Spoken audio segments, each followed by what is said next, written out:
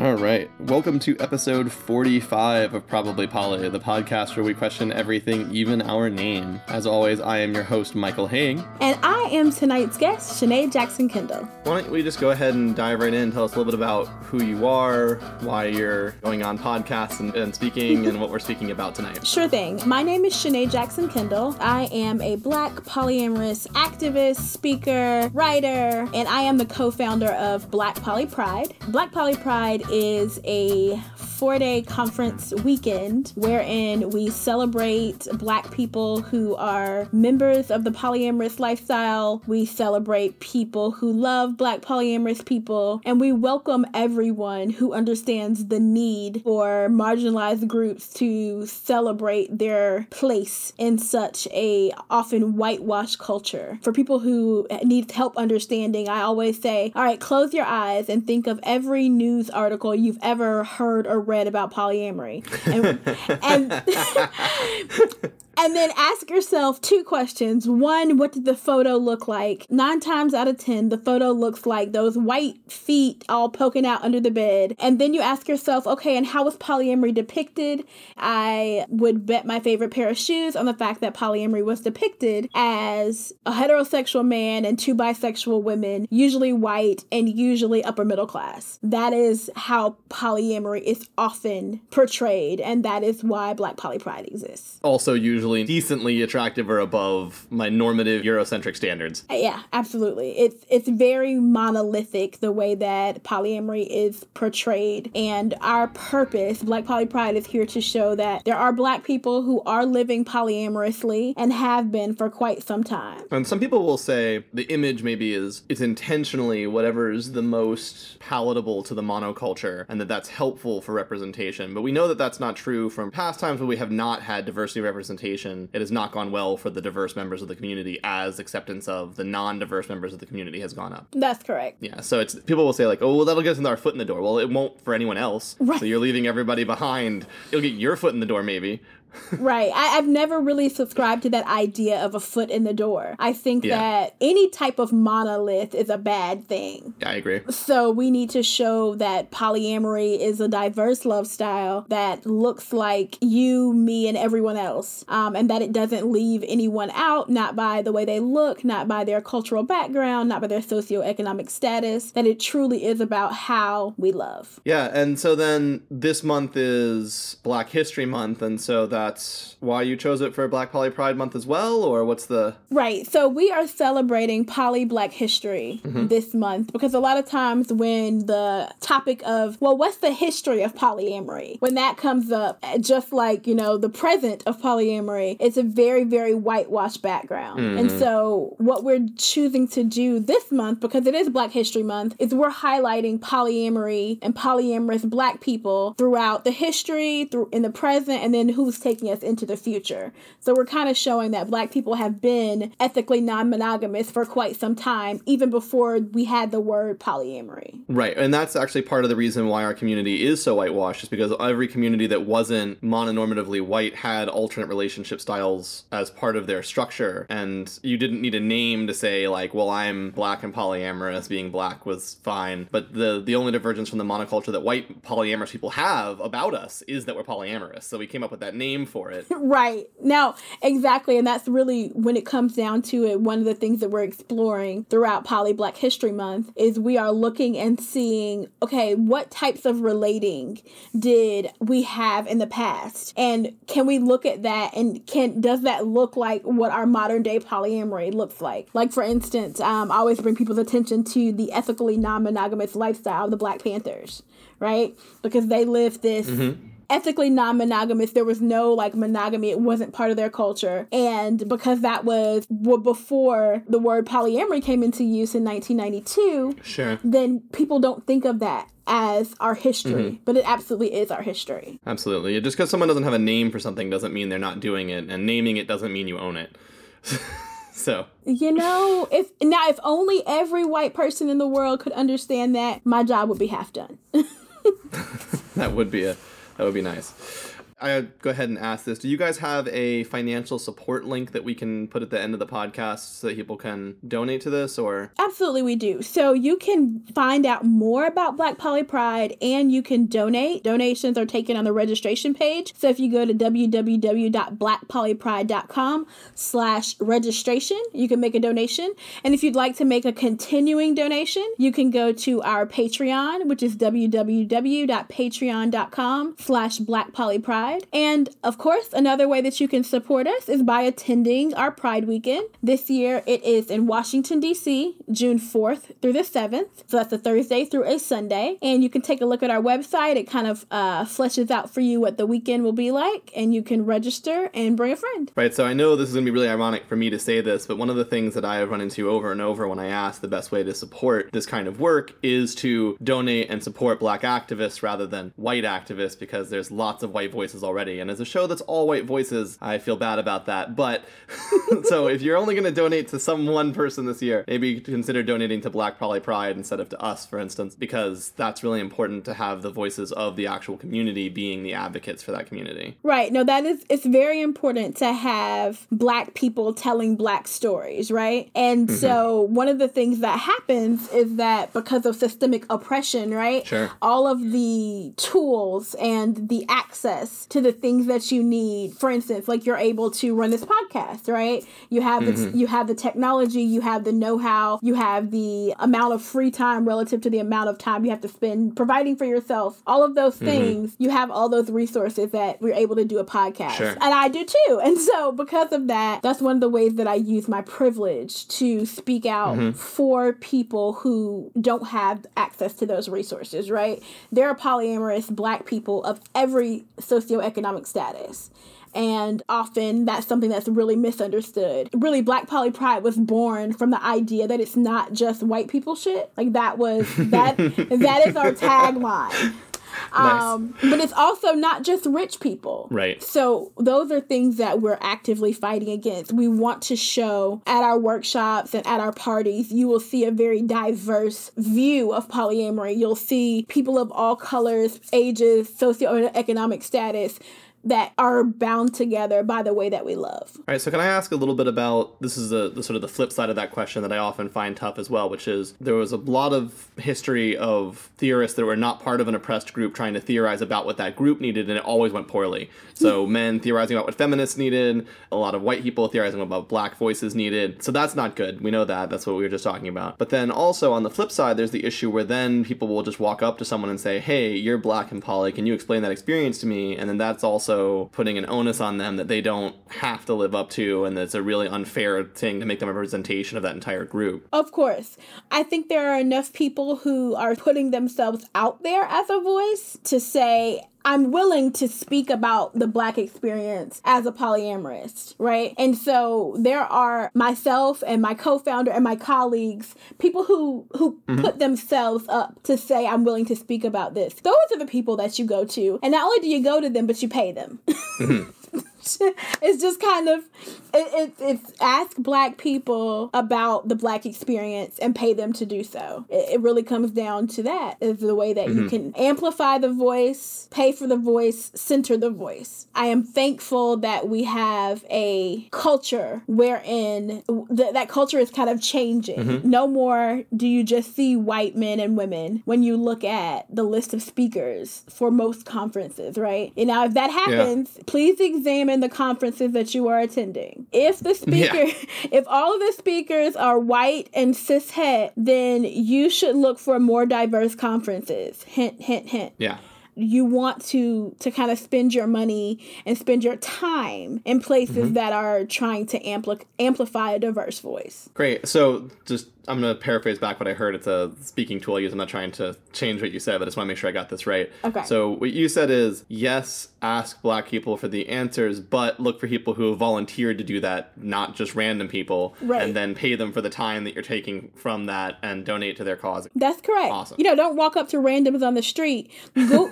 Google Black polyamory, and I promise if you Google Black polyamory, you will find people who get paid to talk about it. So speaking of that, and speaking of conferences, there's also a concept that I think people often misunderstand that I'd love your input on and your voice on, which is this idea that like you said, like if the conference has only white people, right? And then the conference will say something like, well, only white people applied as a response to that. You know, we didn't advertise, you know, we would just put up call for speakers and we only got white people to apply to it. So there's a concept that's, I think, is fairly clear, which is that you have to do something to look for and make those spaces inviting to other groups if that they're not doing that, and that you have an obligation to go beyond simply saying conference call open. Right. And actually reaching out to people and doing your best to make the offers to get them there if you can. That's correct. I would say that as a founder of a Pride weekend and a conference where we're looking for speakers, every single speaker that is going to be at Black Poly Pride is not someone that just went to the website and submitted. Some people we actively sought out for the diversity of their voice. And not only do we seek out the diversity of their voice, but we look at their intersections and how they may be part of a marginalized group. And we do what is needed to get them to the conference, right? So perhaps this, you know, maybe the cishet white people can afford to travel to the great beyond on their own dime to present at a conference. Sure. But perhaps the disabled Black person can't do that. So what are we doing to provide equity, right? What are we doing to make sure that the faces that you as an institution are providing is diverse? And I think that we have an obligation to make that happen, right? It's not a passive, diversity, inclusion is not a passive thing. Right. It is something to which you have to be devoted and invested. So you use your resources to make sure that it happens. Well, that's because we have to overcome the barriers that oppression puts in place, right? So an open call isn't actually a fair call for everyone. It's like, as you said, it's a fair call for someone that can afford to get there. Right. Which is automatically a less fair call. And also it's a fair call for those who see it, right? If you're that's true. If you're a cishet white person and your entire circle is cishet white people, right, then no, you're not going to get a diverse response to your call for speakers because there was no outreach to those speakers that were different from you. And we know that even just sharing in like all of your poly spaces wouldn't be enough because we know that those are majorly exceptionally whitewashed, as you noted already. So it's not like you can just say, well, I put it in 4 or 5 poly groups. Well, okay, well, those groups are probably still 95% white, etc. So it's not like it's reaching the number of people of the diverse different groups that we need the voices from when you do that. That's absolutely correct. I am one of the admins for a 15,000 plus member group of Black and polyamorous people on the internet. So if you went searching, there is literally no way you could avoid finding me. Gotcha. So the idea, a simple Google search will reveal Black and poly.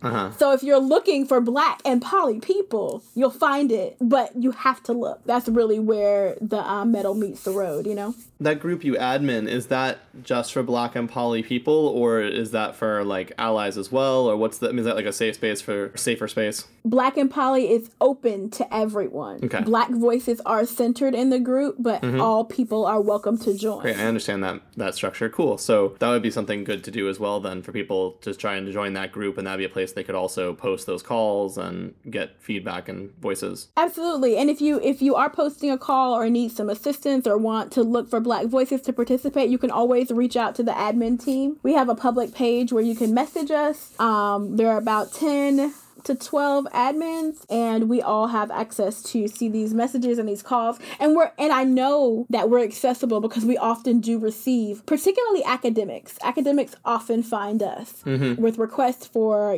studies or conversations. The press finds us. If organizers are looking, they too are able to find us that way. All right, that's great. Wonderful help for people who are doing that. Now, during the Black History Month and the history of Black Poly, you guys are putting out, is it a post every day, or what's the... Yeah, it's one post, and sometimes on days that we're feeling just particularly benevolent, 2 posts. We're looking at people, organizations, works of art, literature, anything related to Black polyamory. So, for instance, today's fact was about She's Gotta Have It, which is a film and Netflix series by Spike Lee, wherein the lead character is Nola Darling, who is ethically, that's up for debate too. She's non-monogamous.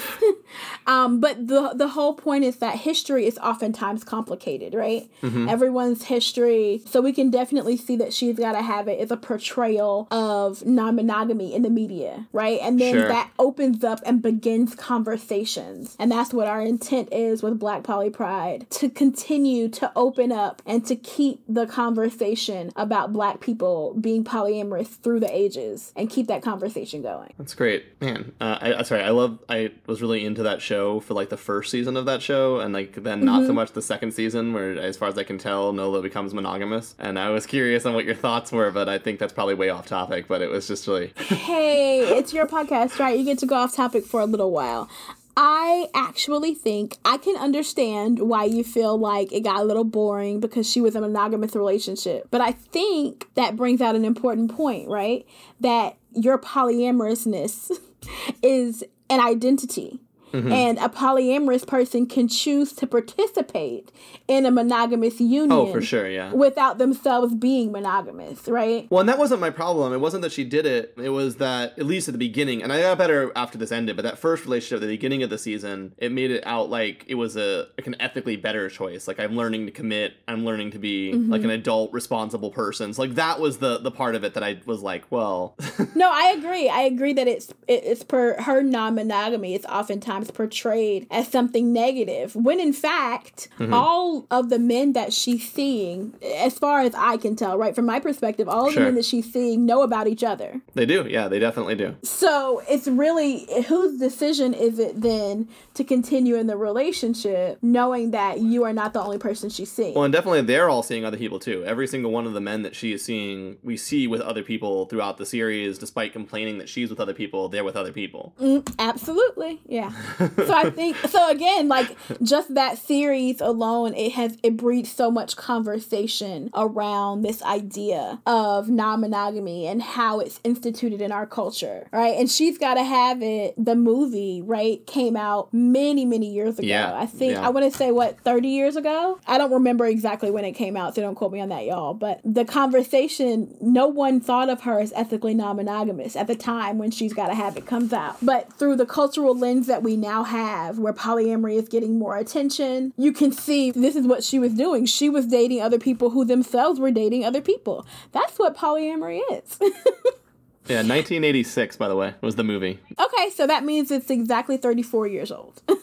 So as you noted, older than the title polyamory in any kind of usage. So right. Yeah, and that was one interesting thing in the update is that when she's talking to her therapist, she actually self-identifies as polyamorous, like just the word straight out, and that word wasn't even around for the movie, so that there wasn't an identification of that in the movie. It was the behavior without the word. Exactly. And so that behavior without the word, I think the series comes full circle to kind of include everything that the original movie didn't know to include. Yeah. It's actually a really cool conversation that it often brings up. Now, there are some polyamorous who hate She's Gotta Have It, right?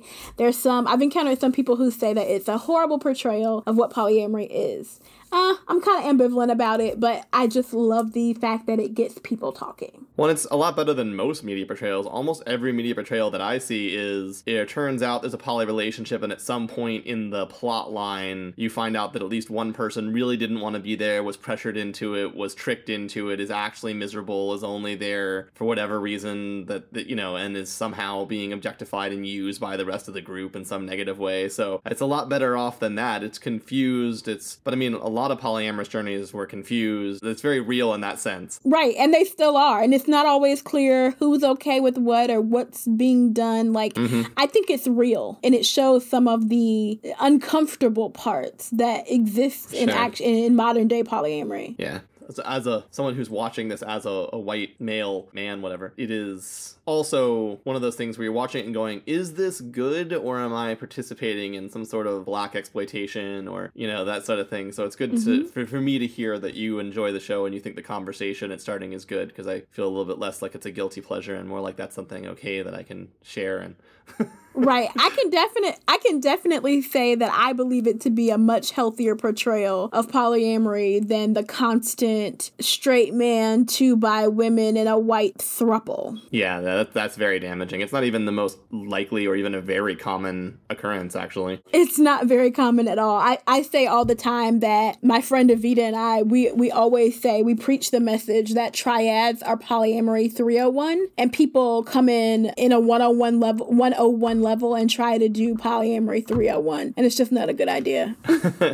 Can you talk about more about why triads are extra hard, or they're much more advanced than, like, I agree with you, but I'm really curious to hear your take on why. Okay, so my thought process is that if you've never seen your partner love someone else, you've never observed how they are loving someone else, for them to fall in love with someone else right directly in your face, and for you to be privy to the ins and outs of every part of that relationship, is asking for a disaster. I think that before you try to participate in a triad, you need to have experience with being in multiple relationships. You need to have experience with your partner being in multiple relationships. I think that it's important to have kind of flexed your poly muscles a little bit. Having a 2-way conversation is way different than having a 3-way conversation. Sure. And just the more people that you add to any kind of relationship configuration, the more difficult communication gets. Right. And so I think it's important to just have some practice before you try and participate in a more complicated structure, right?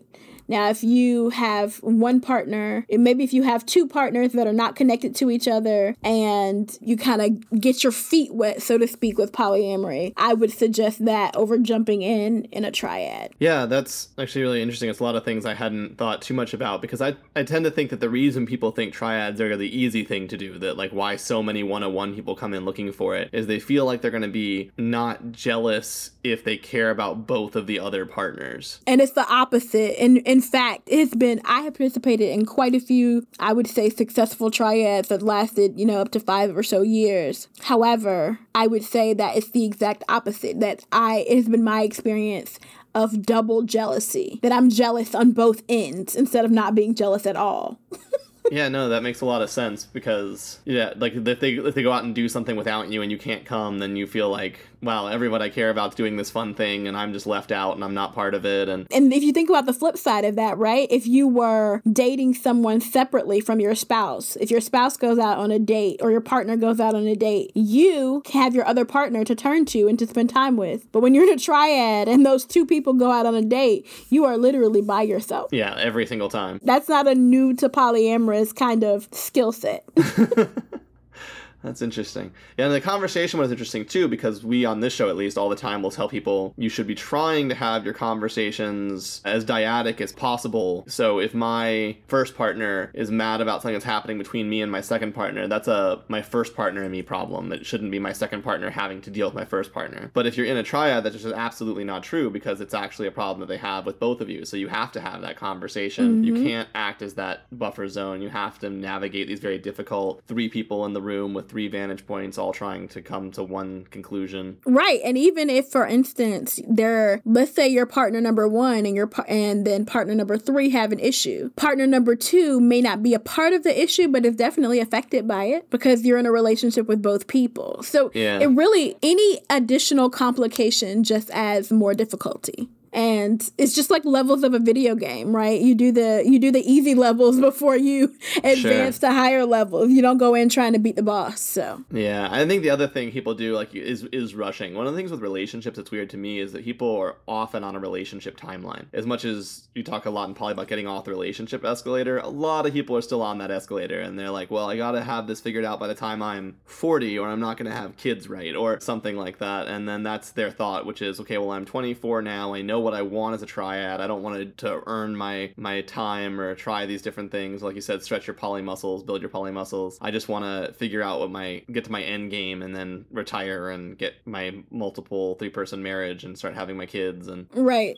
And so a lot of people take that very monogamous viewpoint and then try to apply it to polyamorous situations. And anytime you come in with a mono lens, you're not gonna be happy in polyamory. Yeah, I think that tracks. I think anytime time I've I think every time I've had a major problem in polyamory, I realize it's because I'm assuming something that I picked up in monogamy and didn't sort of reanalyze from a polyamorous lens at a later point. Right. And I would say that no matter how long you've been polyamorous or how long you've been practicing ethical non-monogamy, you are constantly having to fight up against monogamous programming. Sure, yeah, absolutely. It's all of your... I've been polyamorous for over a decade, and I still find myself having to eke out those traces of monogamy. Well, I mean, not only is it all of your background, it's every story you ever read growing up, it's still every story you ever see, it's still all of your family's background, probably, most of your friends' background, probably. So, like, you're still getting inundated with it constantly, so whenever you're not paying attention, it starts trying to reprogram you and say, back to these monogamous scripts. Mm-hmm. Yeah, that's really interesting. 5% of people in America are supposed to be polyamorous or ethically non-monogamous now. I'm really curious if when you have multiple generations of kids coming from ethically non-monogamous homes, what growing up in that space is like. But I mean, they're still going to get scripts from everywhere else, but... That's one of the things that we're actually hoping to explore at Black Poly Pride is the generational... We're going to have some polywogs. For those of you who don't know that term, a polywog is a child that was raised in a polyamorous household and now identifies as polyamorous themselves. So we're hoping to have some generationally polyamorous people do some classes and talk to us about what that experience was like and how it shaped their life. That's really cool. I had not heard that term before, although I do know that there's not really good research on polyamorous families, but I had heard that there's no significant or not as high as you'd think correlation between being raised in a polyamorous family and becoming polyamorous, that the kids are just as likely more or less to go to monogamy as they are to polyamory. That's correct. That has been the findings of the research. It has a small pool that was not at all diverse, right? Sure. But the research even acknowledges that, right? Yeah. But in the findings that it was found that there is no indicator that polyamorous households are more likely to raise polyamorous children. And that makes a lot of sense because they get to be upfront and personal with all the extra drama and exactly difficulty engaged they're in. And all children like to rebel against their parents and be different. Right. Whatever your parents were, just be the opposite. Right. Like my parents wore bell-bottom jeans and so my group never did, but now the kids after us are wearing bell-bottom jeans because we never did. Right. Just to rebel against that. So how long ago did you start Black Poly Pride? So we are in our second year. Last year was our inaugural year and Black Poly Pride was held in Dallas, Texas in July. So this is our second year in operation and we're really excited to go to Washington, D.C. in the first week of June. Yeah, that's cool. I've never actually been to a Pride thing anywhere of any kind because I don't do crowds. Have trouble with loud noises, crowds, lots of people, too much sunshine, etc. So understood. I like the photos, but I'm not really a participant, but that sounds really exciting. Yeah, we're excited. We'd like to say that we try to party as hard as we work and work as hard as we party. So we kind of have Friday and Saturday. It's like a full day of conferences, workshops, and panels. And then we have, over the course of the weekend, we'll have 6 social events, one of which includes our annual Poly Poolooza, which is this awesome pool party. We're hoping to have a couple of parties and then after parties. So there's a little bit of something for everyone, no matter what you're into. Nice. And so to clarify, despite the name Black Poly Pride, it's not like a pride parade or an outside kind of, it's like a conference? So that's correct. It's not like a pride parade. It's a week, it's a conference and a turn up. So okay. So Friday, imagine that during the day we're a conference and at night we're a series of parties. Okay. And you know how all conferences have social activities? Sure. This is not that. This is party bus, black lights, glow pool party, all out party. This is a party. I gotta be honest, if you're only gonna go to one conference this year, this one sounds like the most fun, so maybe go to this one. We are absolutely committed to having a really, really good time. And you can check us out if you go to www.blackpolypride.com and look at the pictures from last year. You'll see that we had an incredible time and you won't see a sour face in the bunch. Everyone had a really good time. Mandy's gonna kill me later. I've been like, go to this conference. This is great. And she runs a conference. Right. Well, I'll be at hers, so hopefully she'll be at mine too. Oh, that's awesome. Are you a speaker there, or? Well, I submitted, so we'll see. So we don't know yet. Yes, we don't know yet. We'll see. All right. Well, cool. I don't want to say anything because I don't want to be weird since I know the person who runs it, so I don't want to be like fingers crossed. Or... That'll be a little weird, but you know what? I'll say it. Fingers crossed. Nice. We're here in Atlanta, so I hope that I will be. Either way, I'll be there. Let's put it that way. Oh, you're in Atlanta? Yeah, I am. Oh, that's awesome. I have had a lot of fun visiting Atlanta the last few years to go to conferences, so I'm very excited to be able to come back this year, I hope. Yeah, I like to take the spirit of party and just take it all over the country and dispense it with Black Poly Pride. We have a very strong sense of party here. So is there anything that I haven't asked that you were hoping to get to be able to say about, well, I guess really anything, but specifically the Black Poly Pride month or the conference itself?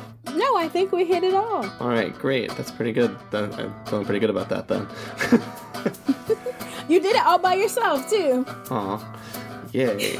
I don't know. How hard is that? Is that hard to do? I don't know. See, I'm trying to make sure that I hit my little bullet points, and I think I did. Cool. Can I do just a little how to find us on the web blurb to put at the end? Sure, if you'd like to. I'm also going to put all of the, if you'll send me whatever links you'd like to send me, and just use my email and send me all the links you want. I'll put all the links you want in the description in both in all the places where I post it. So perfect. I mean, you can do the verbally, but I find most people are just going to click through the links and not. Oh yeah, I'll send it to you. No problem.